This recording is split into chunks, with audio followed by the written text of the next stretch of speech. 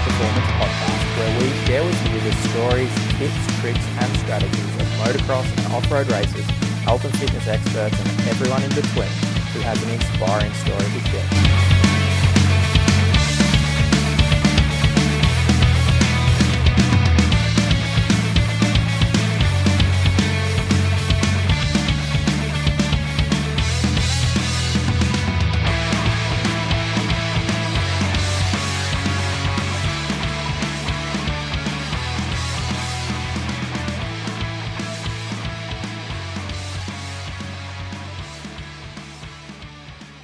Okay, today we've got Alan Pearce on the podcast. Thanks for jumping on, Al.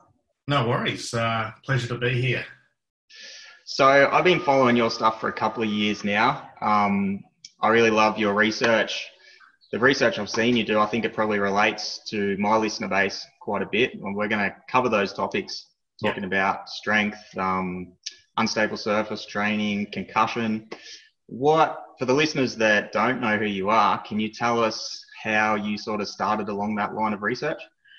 Okay, so I've been around a long time. I'm pretty old. So my journey starts back from the 1990s, where I was born and grew up in Perth, and did my undergrad at Edith County University, in a Bachelor of Science in Biomedical Science. And I guess that's where it first started, because I did a fourth year, which is an honours year, where I looked at, I guess, the neuromuscular aspects of muscle damage. So delayed onset muscle soreness, so all that sort of stuff from eccentric exercise. You know, you wake up the next day and you're feeling like, oh, geez, where did those muscles come from? They hurt like buggery. So what I did was I looked at the central nervous system responses to that, and that's kind of where I started from. And then following that, I did a postgrad in sport and exercise science, and then I've also then did a PhD in neurophysiology, where I looked at the time it was very new and not quite understood, but the neuroplasticity, as we call it now, of skill acquisition. So I used a fancy technique called transcranial magnetic stimulation to look at the central nervous system. And I did basically sort of brain mapping of Olympic athletes who were involved in racket sports, because it's one side versus the other. So I can have a look and see what happens to the brain when people practice a lot with one side. So it's not something that I would generally say you should do anyway, but I just wanted to, it was more about like what's going on in the head. So once I sort of finished, I moved across to Melbourne, sort of did a few academic jobs, and then a guy called Dawson Kidgell came along, and some people may know Dawson, maybe not. He's sort of relatively quiet on the social media front, but certainly big in strength training. And so he and I started to get into understanding the neural mechanisms of strength and conditioning. And one of the first things that we wanted to look at was what is the central nervous system doing when someone gets strong really quickly. And so we've done probably about 30 or 40 research projects looking at that. And we continue to do work today in that. And in particular, we're looking at what we call cross-education, which is training one limb and getting the other limb strong, because it's got rehabilitation outcomes from that. But in the meantime, I then also kind of, and I do strength training research, sort of just, it sounds awful, but for fun, because it's really like I truly enjoy it, because it's good fun to find out what's going on. I'm certainly not an expert in training athletes like you are and what you do. I want to look at the sort of the mechanisms from a physiological perspective.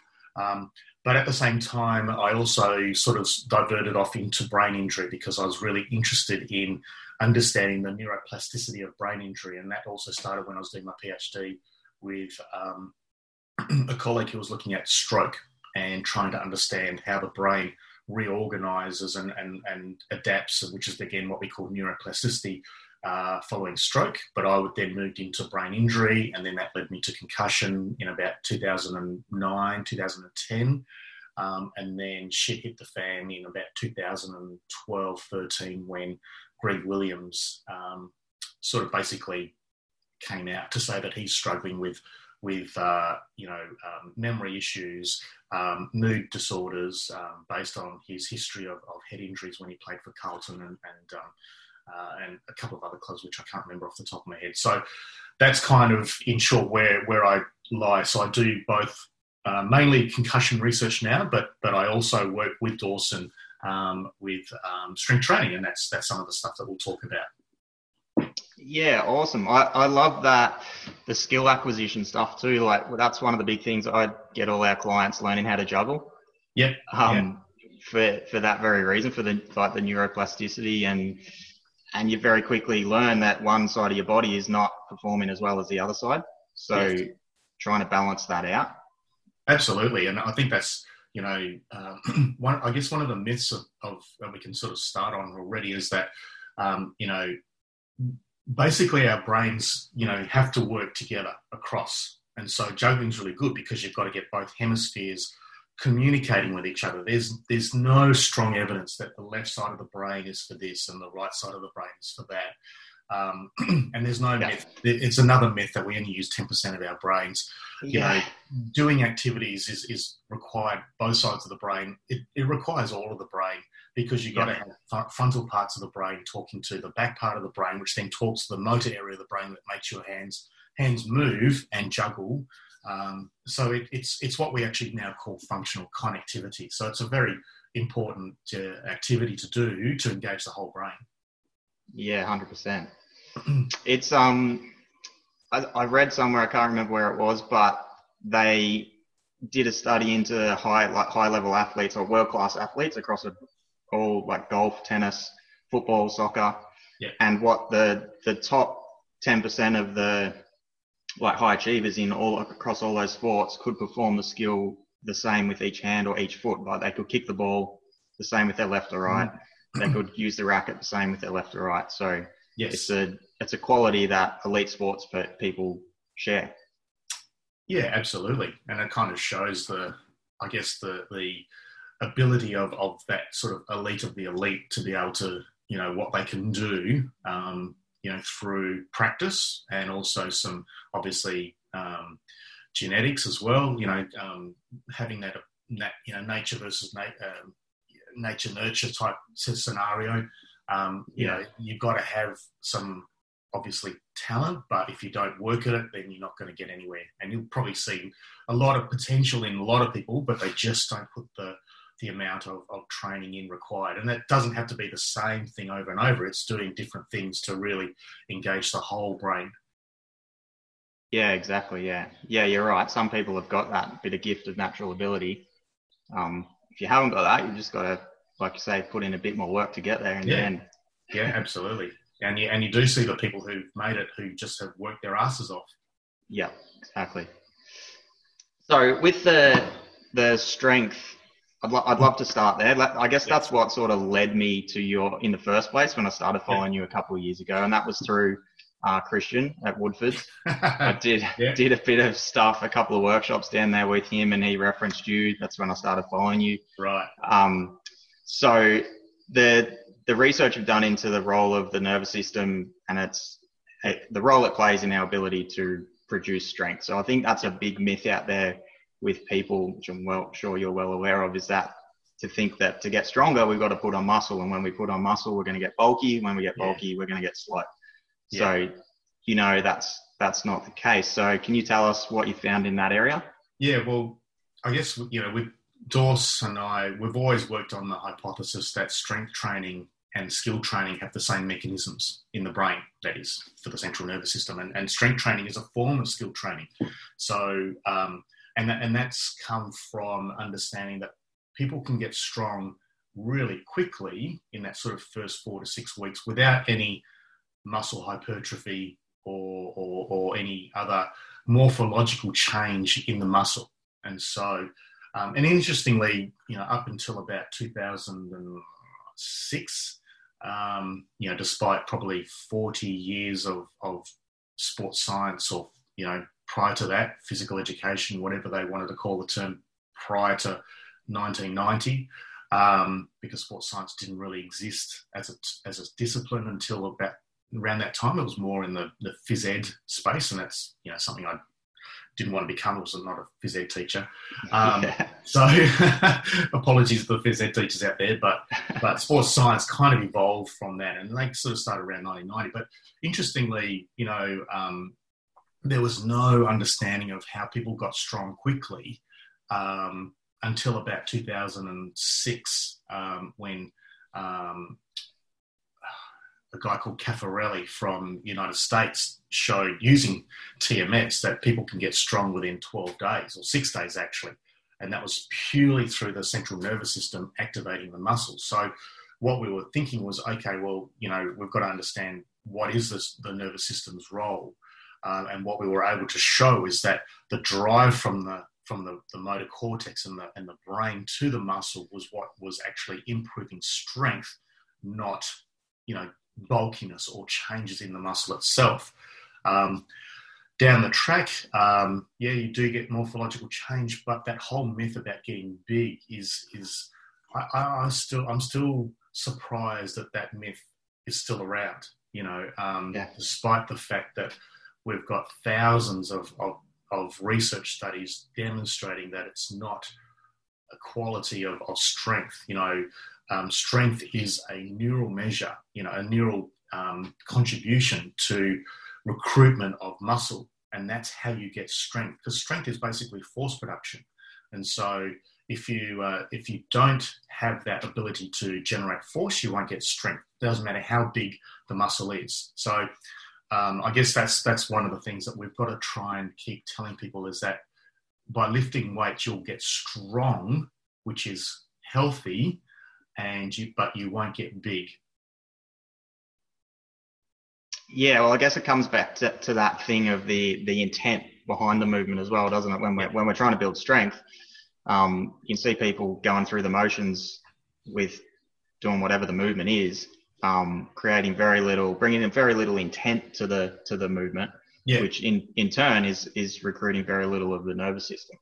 Yeah, and that's a lot of work that Dawes has shown as well, is that if we and obviously we have to preface this in the fact that in science we can't do necessarily movements that we'd like to look at, say, in the gym. So we have to try and use models to understand what's going on. So a lot of our work has been based around just a bicep curl, just to try and understand what's going on. Obviously we'd like to do multi-joint movements and whatnot, but that then reduces the rigor in the science and it makes it easier to people to attack. So, and say that's bullshit. So what we have to do is, okay, well, let's just look at the bicep. Let's see what the bicep's doing.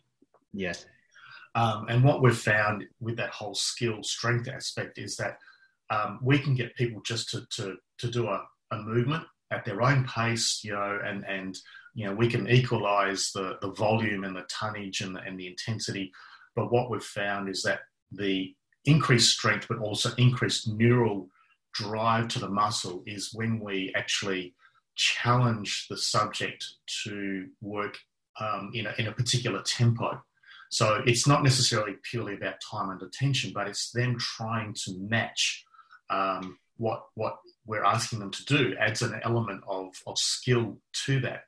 And what we've found is that people have gotten stronger, and we've seen an increase, central nervous system drive or integrity as a basis of that. And that's also helped with this cross-education phenomena as well.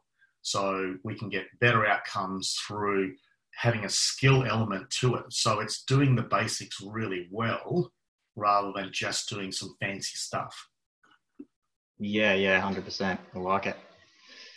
So, and I guess the other thing there with like people to actually put on muscle, for most people, it's actually quite difficult. Like, they don't understand how hard it is to actually build muscle. You've got to do a lot of volume and be eating a lot of food to actually get your body to produce mass. And you've got to have a fairly, I guess, favourable somatotype as well. Yeah, for sure. if you look at some of the, the endurance athletes, they're doing a lot of endurance, but they're doing a lot of strength as well. And they're certainly not bulking up anywhere near what, you would expect. And so, and you hear people all the time, I try everything and I just can't put on any muscle. Okay. I think that's telling you something. Yeah. But as you said, the myth's still there that, I can't do weights because I want to get big. Yeah. Yeah. So what you must have, I see you do a fair bit of training yourself. You've obviously been been active and been into training to get down this path yourself in this research. Yes. I've always enjoyed, getting in the gym and again, I've been, I guess, a little bit lucky in the fact that I can put on a bit of muscle relatively easier. And I've always enjoyed doing high loads, strength training. I've got to be a little bit careful now hitting 50. I've got a few chronic sort of injuries that I've got to try and maintain. I was a racket sport athlete when I was younger too. So I did a lot of repetition work, which now I'm paying the price for. Because back in the day, in the 80s, in the 90s, it was very much about repetition. Practice makes perfect, that sort of stuff, to the point where me and a lot of my mates who, one of my mates went to the Olympics in '96. He's now having, 2 hip transplants, because his hips are basically gone. So, we've got to be a lot more smarter in how we train athletes now, rather than just working on volume and repetition. We've got to learn, we've got to be better at and smarter at training. And so, I do a lot more about quality rather than the quantity. And I've been lucky enough to still, maintain a bit of bulk, which I'm happy with. Yeah. Yeah. Awesome.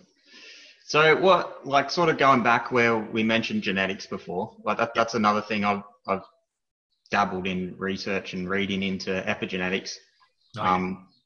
What's your thoughts there on, especially with long-term stuff like that? Obviously, athletes are putting themselves under a lot of load, repetitive movements, etc. They're still they're supporting that with training in most cases. Do you think a lot of that does come down to the other lifestyle factors, environment, nutrition, recovery, all those things?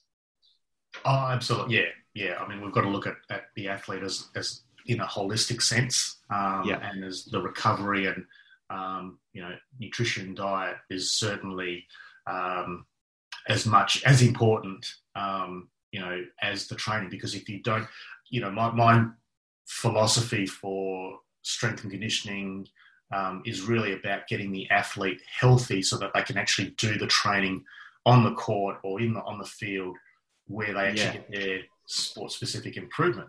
And for sure. Yeah, and for a while there, I guess in the 1990s, it was almost like this S&C or coach almost thought themselves a bit more important than the athlete, and was trying to do a whole bunch of stuff that was not necessarily evidence-based. And now we've sort of come full circle and realised that, okay, no, you can improve. The athlete improves through their training, but all, the understanding of nutrition, recovery, aspects of training in the gym or might be, conditioning, is about getting the athlete to be able to then go on to the court or field to do what they need to do to improve. You can't improve them as an S&C coach. You're there to be the support crew in order for them to be able to then go and improve, where they need to. Yeah, 100%. I would agree for sure.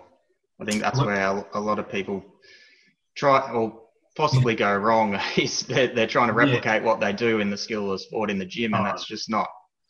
It's not what the role of the gym's for. That's right, and you certainly see, a lot of Instagram posts where you see athletes doing what I call circus tricks, and I just think, well, that's just.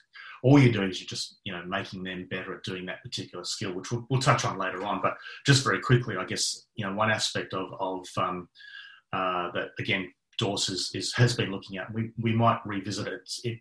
It can be a little bit costly, and that can limit our research opportunities too. But, looking at brain-derived neurotrophic factor, BDNF, seems to be a key trait for, obviously, development of neuromuscular strength. So if we can tap it, look at the profile of someone, you can probably look at their neuroplastic changes and see who can respond to training better than others. But again, that takes us down a whole other track of potentially, what I'm going to call it, genetic screening, which you don't necessarily want to do, because does that discriminate talent? Yeah. Sorry, Ben.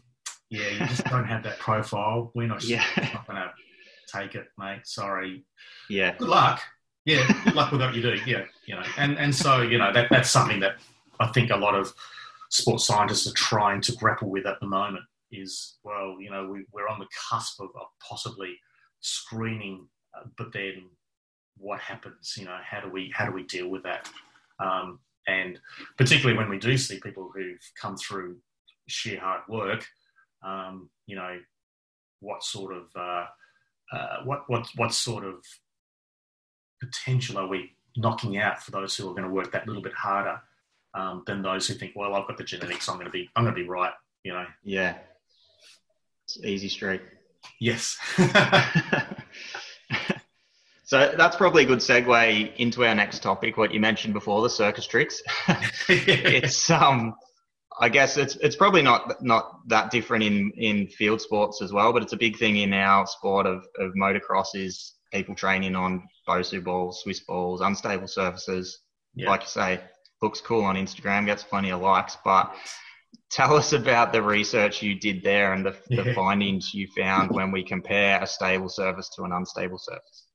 Yeah, so this again sort of came from the early 2000s when Bosu balls and Swiss balls started to infiltrate gyms, and there were a lot of people around that time making, again, unsubstantiated claims about the ability of training on these unstable surfaces, whether it's Bosu ball or whether it's a stadiometer type thing or whatever, was going to increase your strength significantly because you are now recruiting more muscle during the exercise, and therefore it'll translate into your sport or general strength. So around 2006, myself and another guy, Craig Goodman, who's a muscle physiologist and does a lot of work with, looks at taurine and how taurine,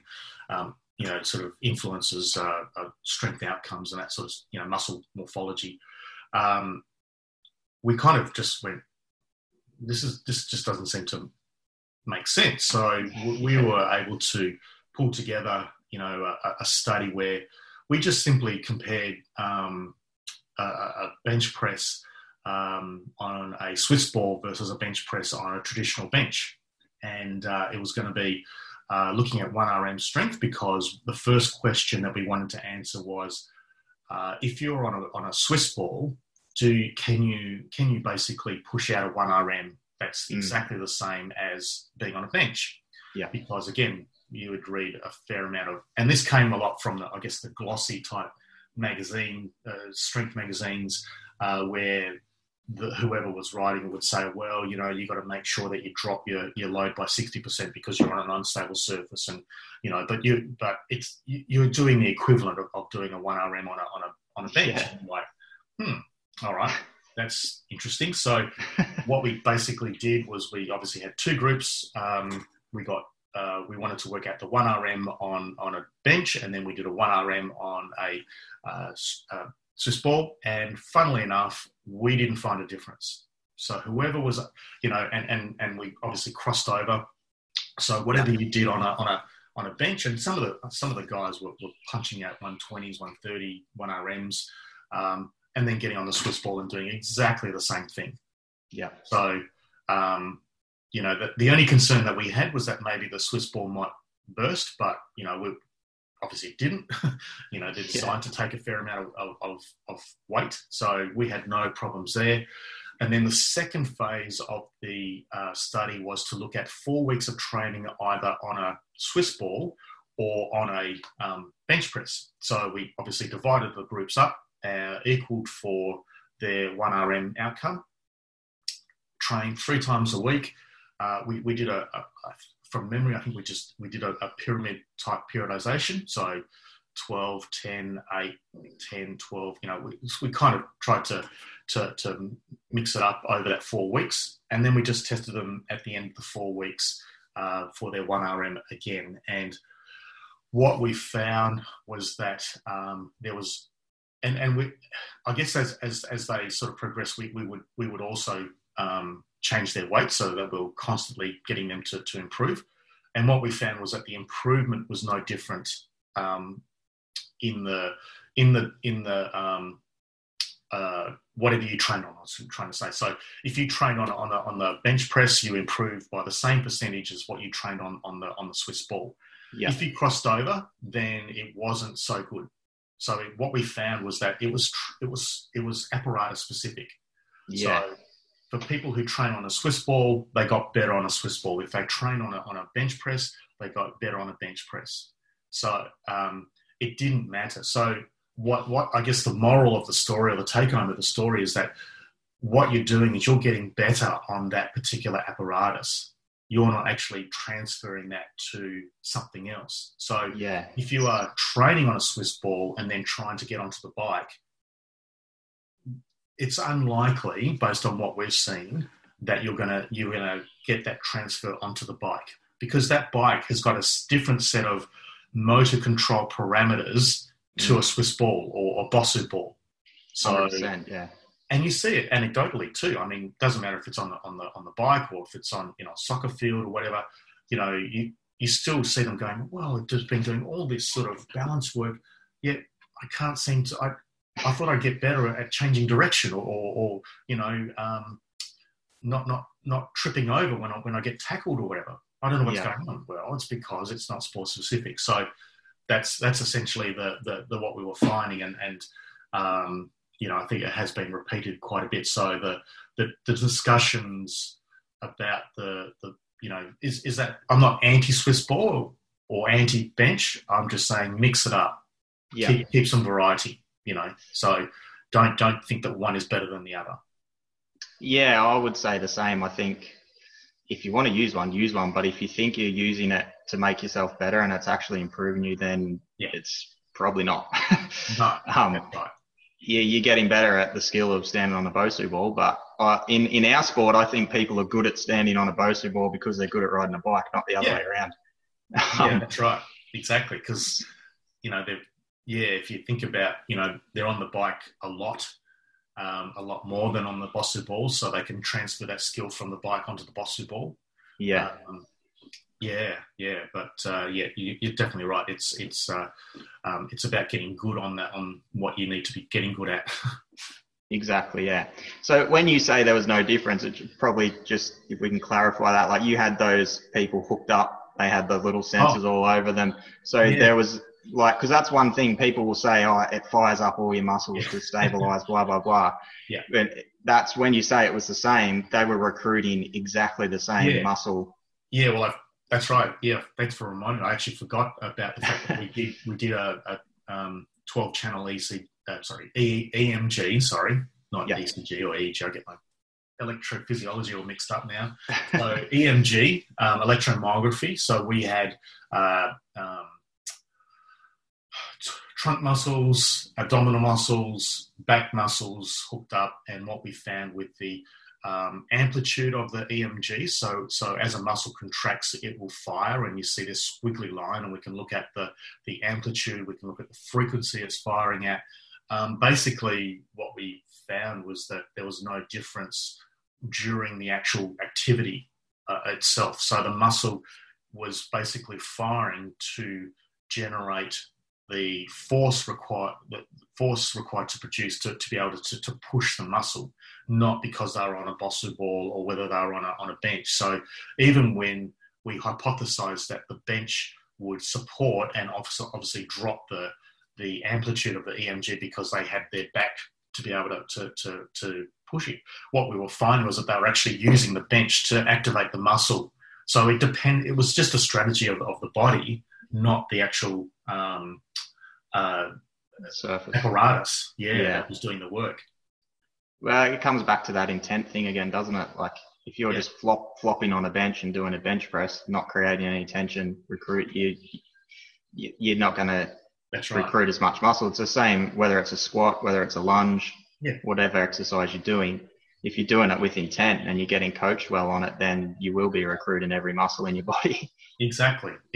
And you know, we actually start to see this now in neurological diseases. So there's a similar principles coming across in Parkinson's disease. So what they're finding is that if people with the early phase of Parkinson's, where they might be getting the tremoring and affecting their movement, and they've got to take a drug called levodopa to help them move again or stop the tremoring. What they've found in America is that if they do either high intensity cycling with a tandem, so they're trying to match someone, so there's that intent, they actually don't need their levodopa for a good week or two after that, because they've had such a good modulation response in their brain. And a similar thing is being shown as well with strength training. So if Parkinson's patients are doing strength training, they're getting similar outcomes as well, because there's intent in the movement. So, you know, that's where I'm hoping that some of that will start to come across to Australia a bit more, because we're still quite, worried about hurting people with neurological disease, and what they need is good quality exercise. Exactly, yeah. So yes, so going back to your athletes, we know that this works because, but it needs intent and it needs quality of the movement that will then get the neuromuscular response. Yeah, for sure. So that's probably another good segue into the concussion stuff, with the segueing off the Parkinson's, because there's like, as you well know, I suppose there's quite a bit of research now showing the link between, neurological degeneration from concussion, etc. And in our sport, motocross, it's like pretty much everyone that's raced motocross has had a knock to the head at one stage. So the really cool thing, I listened to one of your other podcasts, you did the Two Wolves podcast. Yeah. And the thing that blew my mind there, which after I thought about it made sense, but you brought up that topic that helmets don't actually protect our brain. That's right. It protects our skull per se, but it's the impact on the brain is still the same. So that, like, when I think about it, it's like, that actually makes sense. But I didn't really think about, you kind of think, I've got a helmet on, I'm okay. If I get a knock to the head, I'll be fine. It doesn't matter. That's right. What I call that, where people feel that if they're wearing a helmet, they're going to be more protected is what I call the superhero complex. So what happens is that they wear a helmet and they start to feel like they're going to be invincible. But in saying that, obviously, I ride a bike. It's not a motorbike. It's a road bike. But I will, irrespective of the laws, I would probably still wear a helmet when I'm on the road cycling, for the reason that it does protect my skull from any fractures. But I'm fully aware that I could be concussed, and the reason for that is that the brain is sitting inside a bath of fluid, and it's only a few millimeters, or even that, but and that's known as the cerebrospinal fluid, and that gives nutrients to the brain, it gives oxygen, it takes out carbon dioxide, waste products, so it's there to obviously for the health of the brain. But one of the roles of the cerebrospinal fluid is also to cushion it a little bit against the skull. Now, if you walk somewhere and you bump your head, damn, the cerebrospinal fluid is helpful for that. If you're doing some, squat jumps, that sort of stuff, cerebrospinal fluid is good for that because it's just cushioning the brain so it doesn't sort of hit the skull.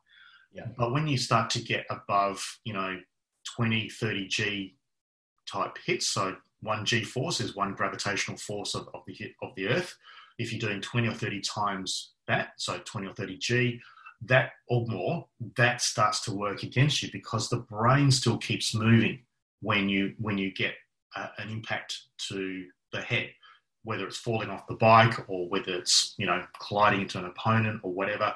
So that brain still keeps moving. And one of the things that we have to understand is that the brain is very delicate. So it's basically not like what you do in human biology at school and you cut up a sheep's brain. That's a fixed brain. A unfixed brain is like a little bit thicker than custard. But if I, was a bit, Frankensteinish, and I opened up your head and I pulled out your brain, I could squeeze it through my fingers. And that's how delicate our brains are. Yeah, right. So the other part too is that the outer part of the brain is grey and the inner part is white. And the white parts of the brain help the grey parts of the brain talk to each other. And that's that functional connectivity that we were talking about earlier in the session. Yeah. And they have different consistencies. So what you have is not only the brain moving, but you have the brain moving at different rates. And that stretches and shears the brain cells or the neurons. And so in a concussion, that's what's happening. So the brain moving, different parts of the brain are moving, they're putting stress and strain on the neurons. And so when you do come off the bike, whilst you might not actually have had any fractures to the skull, your brain has probably had some trauma to it. So what I try and tell people, and it doesn't matter if it's motocross, cycling, or even equestrian. If you come off the bike or your horse and you get up, concussion is not a loss of consciousness. In 95% of the times, a concussion, there's no loss of consciousness. But if you come off the bike and you see some stars, if you feel a bit confused, if you're a bit unbalanced, if you're feeling a bit of a headache, they're signs. They're 4 of about 15 different signs and symptoms of concussion. So the last thing that I would recommend is that if you do come off the bike like that and you start to feel that there's something not quite right, foggy, don't get back on the bike, because your brain is not able to process and you're putting yourself at higher risk of further injury. Yeah, for sure. It's something you'll see it all the time. People get. I've been guilty of it myself before. You'll have a hit in a race, like your number one goal in a race is to get to the finish line, and if you can walk, most people will try and get back on the bike. So they're trying to get back on. You can see they're stumbling around. That's right, and I guess that's that's where the guidelines for motocross need to be enforced by the organisers, because earlier this year there was a coronial inquest in New South Wales for 3 equestrian riders who died while competing, and you don't want to have the same thing happening in motocross where it could be prevented. Now I guess one of the things, I don't know really motocross well enough on whether any riders retire prematurely for their career, but in football, Australian rules football in particular, we've seen nearly 24 young guys retire before the age of 26 or 27 years of age in absolute tears, because they can no longer play the sport they love because they've had too many concussions. Now, being a little bit preventative, cautious, taking an extra week off and doing good rehab post-concussion can actually probably extend your career by maybe 5 or 6 or even 10 years. I don't know how long motocross riders can ride for, but for football, you could extend a player's career by maybe 3 to 5 years if they just took a little bit extra couple of weeks rather than trying to rush back into it too quickly. Yeah, well, that was going to be one of my questions. What would you recommend for people, like if they have had even if, like you say, like you don't have to be knocked out to, obviously if you're knocked out, it's pretty serious, but you don't have to be fully knocked out to have a serious concussion. So what do you recommend for people in that recovery period? Well, I guess the first thing is that if in doubt, sit it out. So if you, or whoever you train or a parent of a younger junior rider suspects that they're concussed, sit them out and observe and watch, because only a medical doctor can diagnose a concussion. So if it is obviously, obvious symptoms, then get to hospital or a clinic to get properly diagnosed. But from there, we need to implement some more exercise rehabilitation and exercise.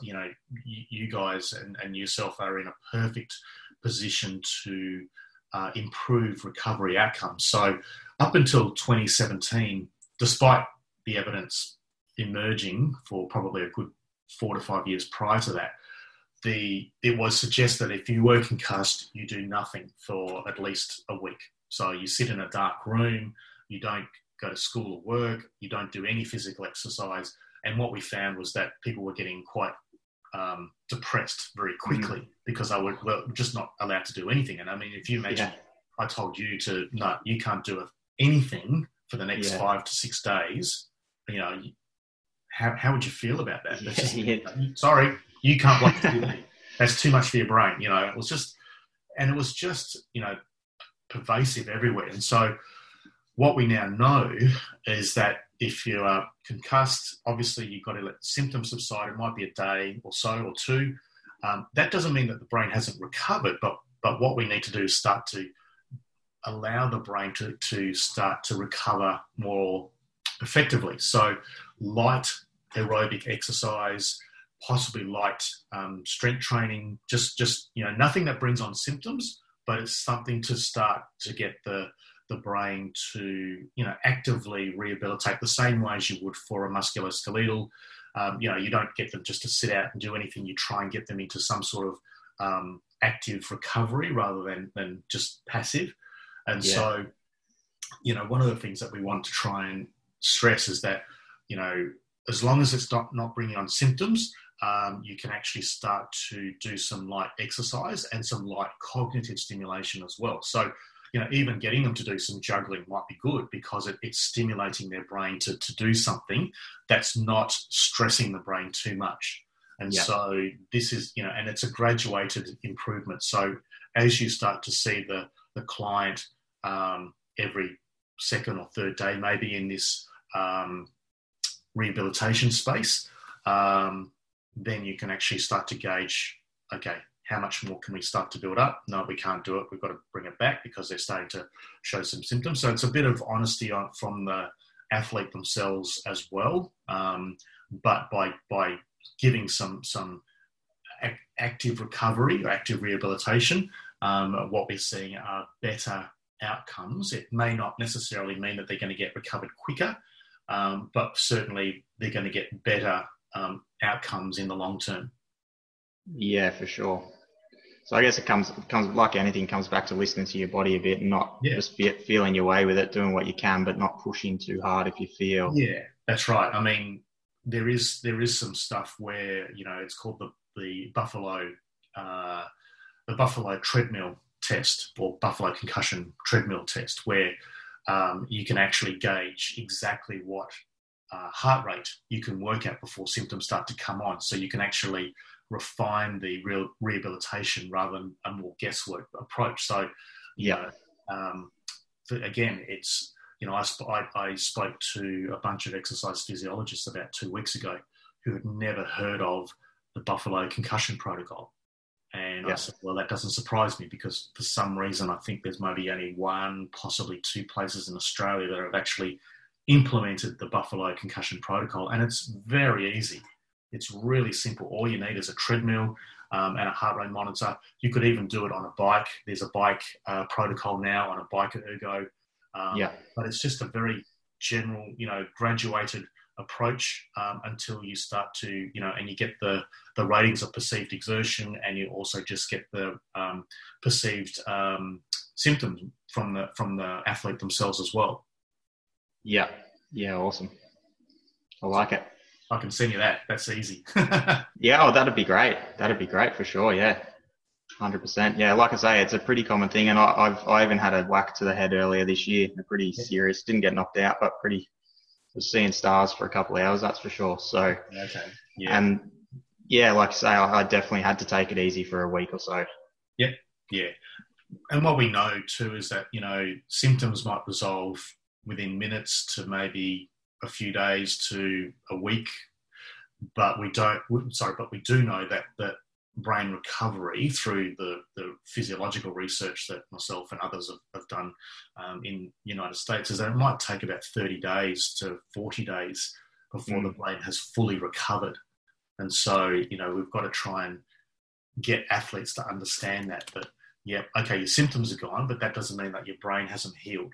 The same way as maybe the corky has resolved, but there might still be some underlying damage to the to the musculature. So we don't if you're coming back from a hamstring tear or a severe corky, you're not going to go straight back into full training. You've got to rebuild that, or else you're at risk of further injury. And we see that with concussion as well. So we know that you have a risk of nearly threefold risk of further concussions if you have had a concussion, but we also know that there's a 2 to 2.5-fold increased risk of a musculoskeletal injury following a concussion for that next 12 months as well. Yeah, right. That's interesting. Yeah, and it's a tough one. Like people, especially athletes, are competitive, and they can see their goals get like edging away from them. You want to keep, if you feel it's one of those invisible things, a concussion, you can't actually see it, you haven't got a visible injury, so you are inclined to just start going hard again. Oh, absolutely. And this is the thing, it's the invisible injury. So whilst people are quite happy to, or they understand that they've got to with a musculoskeletal injury rebuild, it doesn't seem to be the same for the brain. Which is a concern because, the brain controls basically everything else in the body. But we don't seem to give it the same respect as we do a quad or a hammy or a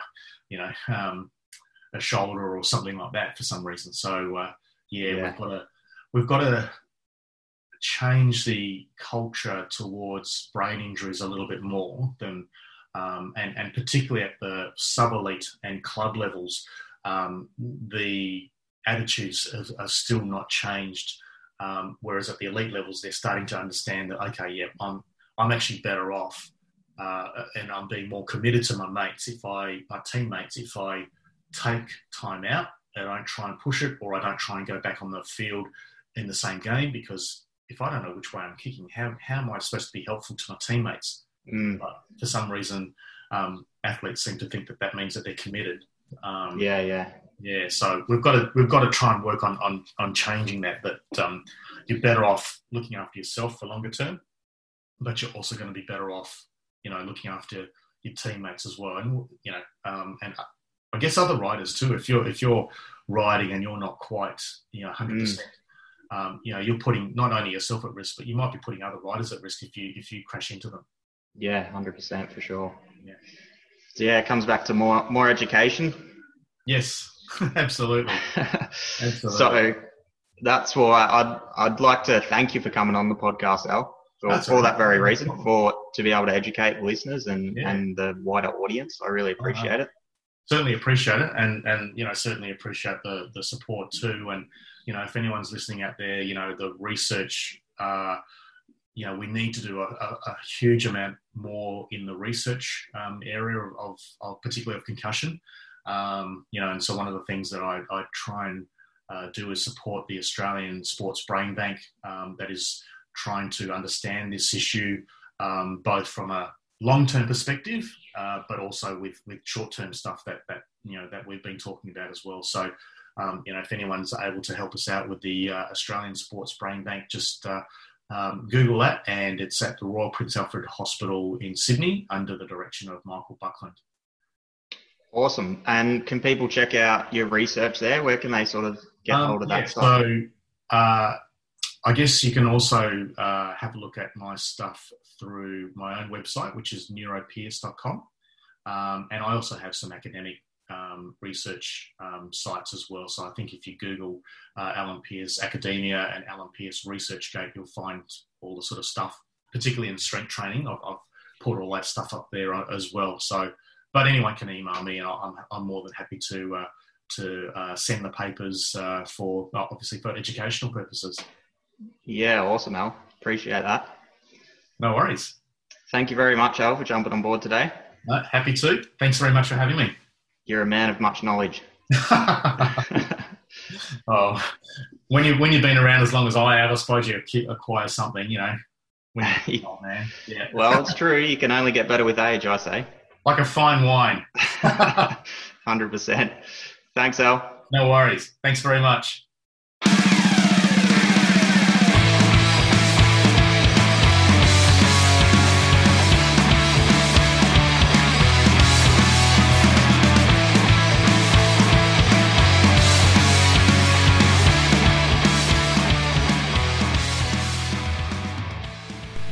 Thanks for listening to the Ben Greenwood High Performance Podcast.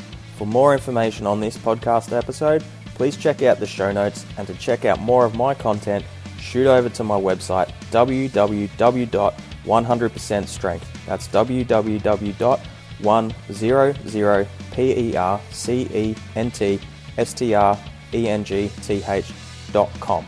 100% strength to us means giving 100% effort to any challenge we face, whether that's in life, whether that's in the gym, or whether that's out on the track.